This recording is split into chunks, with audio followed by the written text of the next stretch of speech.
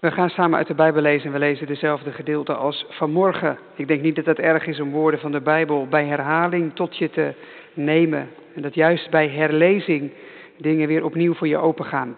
En daarom lezen we nu opnieuw Nehemia 8 en Filippenzen 4. Eerst Nehemia 8. Nehemia 8. Waar we lezen over de blijdschap. Nehemia 8. Ik lees vanaf vers 9. Nehemia 8, vanaf vers 9. Als ze bij elkaar zijn om de wet van God te horen en daarnaar te leren leven, gaat het als volgt. Gods woord voor ons vanavond. Zij lazen uit het boek voor, uit de wet van God, gaven uitleg en verklaarden de betekenis op zo'n manier dat men begreep waar het over ging. En Nehemia, die excellentie werd genoemd, de stadhouder Esra, priester en schriftgeleerde, en de levieten die het volk onderwezen, zeiden tegen heel het volk: deze dag is heilig voor de Heere uw God. Rouw daarom niet en huil niet. Heel het volk huilde namelijk toen ze de woorden van de wet hoorden. Verder zei hij tegen hen: ga, eet lekkernijen en drink zoete dranken en deel uit aan hen voor wie niks is klaargemaakt. Want deze dag is heilig voor onze Heere. Wees niet bedroefd, want de vreugde van de Heere, dat is uw kracht. De levieten deden heel het volk zwijgen door te zeggen: wees stil, want deze dag is heilig. Wees daarom niet bedroefd. En dan het vers dat we straks in stukjes langslopen. Toen ging al het volk weg om te eten en te drinken, om uit te delen en grote vreugde te bedrijven, want ze hadden de woorden begrepen die men hun had bekendgemaakt. En dan ook nog dat gedeelte uit Filippenzen 4, waar we zien dat het niet maar een toevallig stukje is in Nehemia, maar een Bijbels patroon. Blijdschap om en in God, Filippenzen 4. Het vierde vers tot en met vers 7. Filippenzen 4. Vierde vers. Verblijd u altijd in de Heere. Ik zeg het nog een keer, verblijd jullie. Uw welwillendheid zij alle mensen bekend. De Heere is nabij. Wees in geen ding bezorgd. Laat uw verlangen in alles, door bidden en smeken, met dankzegging, bekend worden bij God. En de vrede van God, die alle begrip te boven gaat, zal uw harten en uw gedachten bewaken in Christus Jezus. Tot zover. Zalig bent u, ben jij, als u het woord van God hoort, bewaard als het woord van God en er ook zo uit leeft met blijdschap. Amen. Jongens en meisjes, van de week kreeg ik een appje van een vriend die had ergens een boot gevonden. Moet je natuurlijk al op je hoede zijn als iemand zomaar een boot vindt. Maar goed, hij had een boot gevonden en hij had het gecheckt bij de politie en zo. Een boot die lag er al een tijdje, lag half in het water. En hij zag daar wel wat in. Dus hij had iets geregeld om die boot uit het water te trekken. Ja, die moet je eigenlijk nog niet laten zien, Jaap, want dit is natuurlijk gewoon de climax bijna. Dus deze moet je even vergeten. Ja, want dit is het succes en dat was er nog lang niet. De boot wordt uit het water gehaald. En hij heeft hem een karretje gehaald, heeft hem naar huis meegenomen. Die boot was hartstikke lek, dus hij heeft hem geplakt en gemaakt en opgeknapt. Al die groene lagen eraf gespoten. Motortje deed dit natuurlijk ook niet, want je laat niet een boot achter die best nog wel wat potentie heeft. En dus liet hij de motor nakijken, haalde er iemand bij, zocht en keek. En stukje bij beetje ging het vooruit. En de boot was zeewaardig, althans, hij kon in het water. En we kregen een berichtje: joh, proefvaart vrijdagavond, ga je mee? Tuurlijk. Dus wij vrijdagavond de boot op een karretje geladen, achter de auto, op weg naar het pontje bij Veen, om daar die boot in het water te krijgen. Was al probleem 1. Want we hadden natuurlijk niet zo'n heel officieel strak trailertje. We hadden een of ander karretje wat hij ergens had opgeduikeld. Veel te hoog, dat lukte natuurlijk niet. Dus hij moest eerst al achteruit met dat karretje en toen moesten we nog in de rij, want het was druk vrijdag. En we moesten een plekje zien te krijgen en die boot moest het water in. Nou, het leek te lukken. En hij lag in het water. En ik moest even de auto wegzetten en ik liep terug. Ik hoorde nog geen geluid van een motor. Dat kon ook niet. Want dat aantrekkoord wat je moest aantrekken om hem aan te krijgen, dat was daar op dat moment finaal afgebroken. Dus hij trok aan dat koord en hij is waarschijnlijk heel sterk, veel meer dan ik. Dus die trekt aan dat koord, wam! Ja, kapot. Lagen wij dan, er lagen wel wat mensen om ons heen, die zo'n beetje zo achter hun hand zaten te glimlachen. 3 van die kerels die dan zo'n bootje niet in het water krijgen en hem niet aan de vaart krijgen. En het zat al in mijn hoofd om dan gewoon je verlies te nemen en gewoon even heel hard mee te lachen, opladen, naar huis, biertje drinken, klaar. Maar niet in zijn hoofd. Dus Arnoud, want ja, die was het, haalde de kap open van die motor en ging eens kijken. Ging nog eens kijken hoe dat ding nou werkt. Want hoe werkt dat eigenlijk met zo'n trekkoord? En je zag hem zo puzzelen en iets losmaken. Er moest nog een of andere multitool uit de auto om het al dan niet vast te krijgen. En er moest een bout los. En uiteindelijk hadden we dat aantrekkoord los. Kon die worden vastgeknoopt en kwam poging 2. En alles zat. Nou kun je voelen wat een spanning dat op dat moment was. Hè? Staan we hier voor niks of gaat dit ding nog varen? En hij trok. En hij ging aan. De motor ging aan. En dan kom je bij dat plaatje van net, Jaap. Dat je op het water zit. En hij doet het. Je ziet moet je vooral even naar Arnoud kijken. Hè? Je ziet in die jongen zijn grijns. Dat hij denkt, het is gelukt. En dit is nog de beschaafde foto. Maar de oerkreet daarvoor. Die was nog veel harder. Dat is natuurlijk logisch, hè. Want ik zat nog te denken. Stel nou dat dat bootje gewoon vanzelf was gaan lopen. Gewoon, en je legt hem in het water, je trekt hem aan en je gaat weg. Dan denk je, nou, leuk. Maar als het dreigt te mislukken, als je hem eerst finaal aan gort trekt en daarna doet hij het toch, dan is de ontlading veel groter. Helemaal als die blijdschap komt omdat je het gewoon slim hebt bekeken. Dan moeten we hem nageven. Hij heeft naar die motor gekeken en hij heeft gedacht, hoe werkt dat? Als we dit dan zo doen. Hij begreep hoe het werkte en het gevolg was blijdschap. Begrijpen hoe het werkt en daarom blijdschap. En dus inderdaad hebben we een stuk gevaren. Taco zegt hier nog, misschien moeten we niet al te ver gaan, want je weet het maar nooit. Tuurlijk wel, dat ding doet het heus wel. En dan komt de volgende foto waarvan ik verder niet vertel hoe het afloopt. Maar het werd wel peddelen. Maar dit is waar de preek over gaat. De preek gaat over begrijpen, blij zijn, juist als het eigenlijk anders was gelopen. En wat dat doet met ons en hoe wij daarvan uitdelen, dat is waar het vanavond over gaat. Dat is wat wij hebben gevierd. En ik denk dat dat ons in beweging zet voor een wereld die snakt naar echte blijdschap. Gemeente van de Heer Jezus Christus, Archimedes. Die beste man leefde 200 jaar voordat de Heer Jezus wordt geboren. In zijn leven is hij een bekende wetenschapper. Daarom komt de koning bij hem met een vraag. Ik heb hier een kroon van goud, maar ik weet niet helemaal zeker of degene die hem heeft gemaakt me heeft opgelicht. Is die kroon zuiver goud of niet? Zoek jij dat eens uit. Krijgt de kroon mee naar huis, maar ja, hoe test je dat in een tijd waarin nog allerlei technieken er niet zijn? Hij denkt erover na en zit erover na te denken, ja, maar die klomp goud die is even zwaar, maar dat kan iemand hebben aangevuld met zilver. Hoe weet je dat? Hij heeft een lange dag erop zitten, over nagedacht, gaat 's avonds in bad en dan ziet hij iets. Hij stapt in bad en het water gaat omhoog. Logisch, want hij stapt erin. En ineens bedenkt hij, dat is het. De hoeveelheid water die verplaatst moet bij goud precies hetzelfde zijn als die klomp. En als er minder water verplaatst of meer, dan zit er iets anders in. Hij bedenkt een manier om te zien wat erin zit. En dat moment dat hij dat water ziet stijgen, roept hij Eureka! Ik heb het, betekent dat in het Grieks. Ik heb het, ik begrijp het. En het verhaal gaat dat hij de straat op rent, zo blij is hij en het aan iedereen vertelt. Ik heb het gevonden. Hij doet een uitvinding, het kwartje valt en dat brengt een soort blijdschap in hem die hem naar buiten drijft. Dit moet iedereen weten. Of de legende klopt, dat is nog altijd onduidelijk, maar die uitvinding, die gebruiken we nog steeds. En precies dat gebeurt in Nehemia 8 en gebeurt, hoop ik, ook bij ons.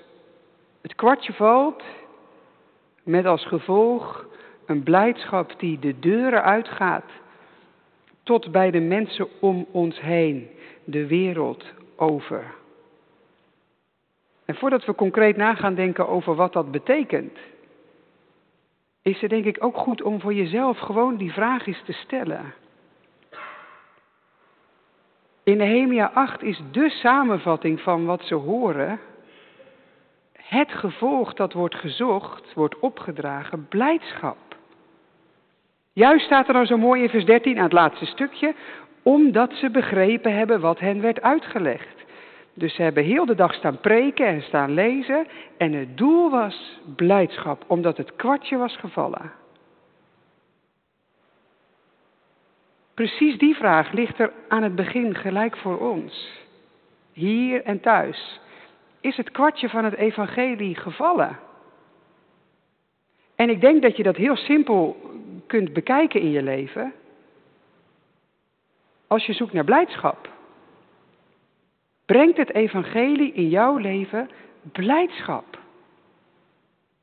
Als het geen blijdschap brengt, maar bijvoorbeeld alleen maar dat je hard je best moet doen voor God, of dat je onzeker wordt over wie jij bent voor hem, dat je maar moet hopen of de Heere God aan het eind van je leven zegt het is genoeg, dan is het kwartje nog niet gevallen. Als het kwartje valt, komt er blijdschap, omdat de vreugde van de Heere je kracht is. Dus voordat we denken over hoe kan ik delen, is het evangelie in jouw leven echt blijdschap. Iets wat je raakt. Iets wat je ineens begrijpt in een lied dat gezongen wordt, in een stukje uit de Bijbel dat je leest. En voor de een zal dat een soort moment zijn wat je je leven lang kunt herinneren. Toen en daar, toen viel het kwartje. En voor de ander zal dat gewoon door de tijd heen zijn gegroeid. Maar het evangelie in jouw leven, wat je hoort en wat je ziet en wat je wordt uitgelegd en wat je jezelf te binnen brengt, maakt dat je blij. Als dat niet zo is, moet je echt nog op zoek. Want dan mist er iets in de verbinding van informatie en je hart. Als het evangelie wordt verkondigd op zo'n manier dat je het begrijpt, komt er blijdschap. Dat gebeurt in Nehemia 8. En dat hebben we vandaag gevierd. De reden waarom, daar hebben we vanmorgen het genoeg over gedeeld. Dus evangelie is blijdschap, dat is het doel. Daar werkt het op uit. Maar dan niet alleen voor ons. Prachtig de beweging die je in Nehemia 8 tegenkomt. De beweging naar buiten. De beweging om te delen. Om het niet voor jezelf te houden, maar om anderen erbij te betrekken. Ik loop gewoon vers 13 in een paar stukjes langs. Dus als je je Bijbel hebt, hou hem er eventjes bij. Dan zie je precies welke weg we gaan.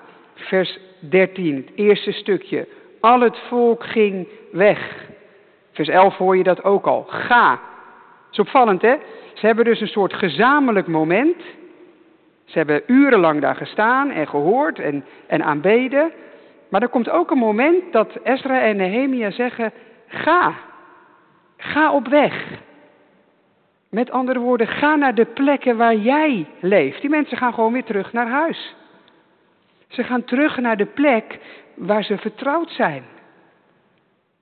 En daar worden ze opgeroepen om die blijdschap te leven. Vind ik iets heel moois. Ezra en Nehemia zeggen dus niet, nou, de Heere God heeft zoveel gedaan, dat gaan wij samen vieren en dan is het feest klaar en dan mag je naar huis. Nee, het kwartje valt met dat ze samen zijn en het doel is, ga naar huis en vier daar. Vier Gods werk op de plek waar je thuis bent. Met je gezin, met je buren.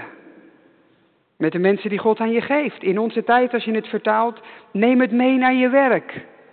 Neem het mee naar school morgen. Deel het in je familie. Wees blij op de plekken waar jij thuis bent. Juist verbonden aan wat je samen hebt. Mooi is dat die blijdschap er dan dus ook heel verschillend uit kan zien. Want onze contexten verschillen. We hebben niet allemaal hetzelfde leven. We hebben niet allemaal hetzelfde huis. Blijdschap kan dus ook verschillen. Van je karakter afhankelijk, van je levensomstandigheden, van met wie je samenwoont en wie je familie is. Hoe je die blijdschap leeft, dat verschilt. Maar de opdracht die je krijgt is om vanuit wat je samen viert op je eigen plek blij te zijn. Precies zoals Jezus doet, hè? Jezus is in de hemel bij de Vader. Nou, daar wordt gevierd hoor. Daar is het feest. Jezus is in de hemel bij de Vader. Meer feest kun je niet krijgen. Maar hij komt naar de aarde om die blijdschap daar te brengen. Dat is de weg van Jezus. Je viert dicht bij de Vader en van daaruit word je uitgezonden. Om op de plekken waar mensen jou vertrouwd zijn, blijdschap te brengen. Dus ga, al het volk ging weg. Wat gaan ze dan doen? Staat er achteraan. Ze gaan eten en drinken. Om te eten en te drinken. Ik moest trouwens denken bij dat eerste stuk aan dit plaatje. Ik zal niet vragen hoe het vanavond gaat lopen. Maar je hebt mensen die in een stadion kijken. Wat dan mag of niet. Je hebt mensen die thuis kijken. Maar het is natuurlijk aan elkaar vastgemaakt. Al die huiskamers waar iets van oranje op tv komt. Dat is ergens ook iets wat verbindt. Het is ook wel lastig als dat je diepste blijdschap is. Maar het verbindt wel. Allerlei plekken tegelijk hetzelfde zien. Dat doet iets met wat je hoort en ziet. Samen en in je eigen plek. Maar als het dan verder gaat, wat gaan ze dan doen? Dat tweede plaatje, eten en drinken. Ze vieren een maaltijd. Wij hebben dat vandaag ook gedaan. Met brood en wijn. Maar dit is natuurlijk een teken. Dit is niet de maaltijd zelf. Dat is het eerste wat kinderen tegen je zeggen bij het avondmaal. Maar één zo'n stukje brood. En één zo'n klein slokje, dat is toch niks? Nee, dit is een teken. Maar het verwijst wel ergens naar. Naar gemeenschap, naar verbondenheid tussen God en jou. Maar ook tussen ons onderling. Ze worden op weg gestuurd in Nehemia 8 naar de plek waar zij thuis zijn. Om te eten en te drinken. En dat is in de Bijbel een patroon. Overal waar in de Bijbel feest wordt gevierd, komt eten en drinken mee. Heel praktisch, hè? Hoe delen wij onze blijdschap? Door ruimhartig met mensen op te trekken, ze uit te nodigen voor de maaltijd, om je huis open te stellen, om met mensen te eten, om juist etend en drinkend aan elkaar verbonden te raken en samen aan hen. Om eten en drinken te ontvangen in Gods naam, er samen voor te danken, er samen van te genieten. En weet je wat ik het mooie vind? Dat zit in deze streek waar wij wonen heel sterk, vind ik. Ik heb op een aantal plekken gewoond. Dat is niet overal hetzelfde. Wij lopen allemaal best makkelijk bij elkaar binnen. Als ik ergens iets moet ophalen, reken ik altijd een half uur extra. Want er is altijd de vraag, moet je een bakje koffie? En dan ben je zo een half uur verder.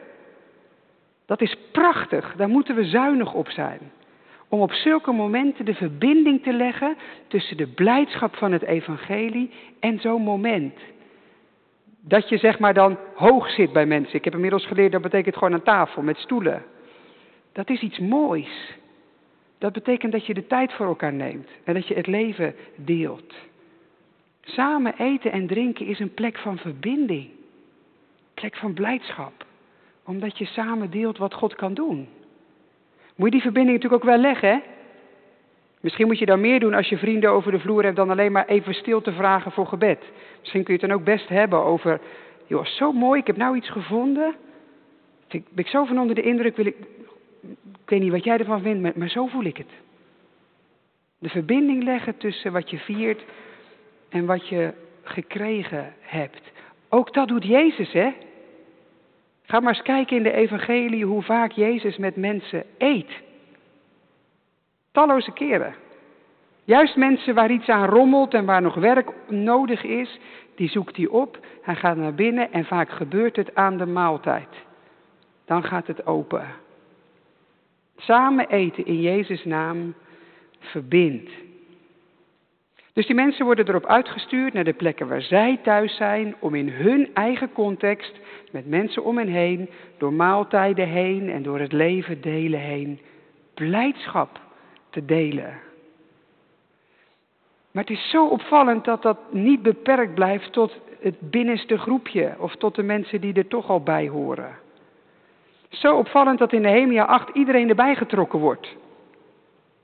Voor wie niks wordt klaargemaakt, is zo'n zinnetje wat we gelezen hebben. Of zij die het kunnen begrijpen, de kinderen.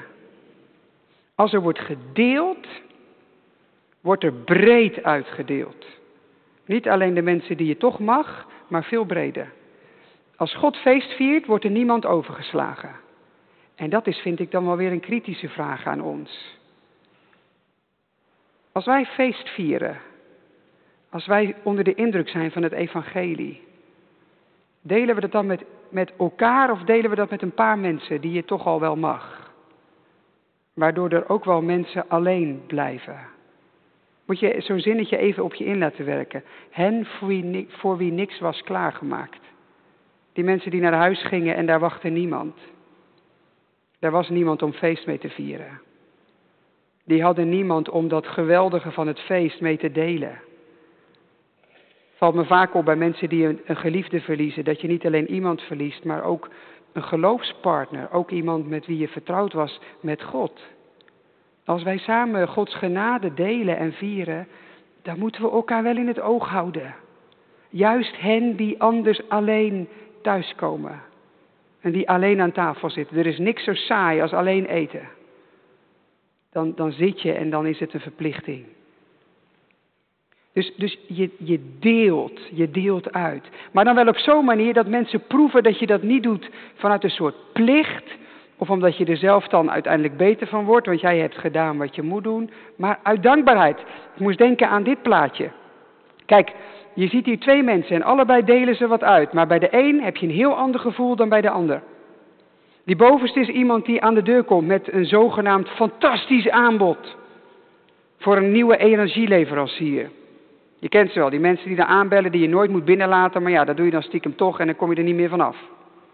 Ben je echt geïnteresseerd in wat ze je hebben aan te bieden? Nee, natuurlijk niet. Komen ze jou dat aanbieden omdat ze het allerbeste met je voor hebben? Nee, ze moeten gewoon hun quotum halen.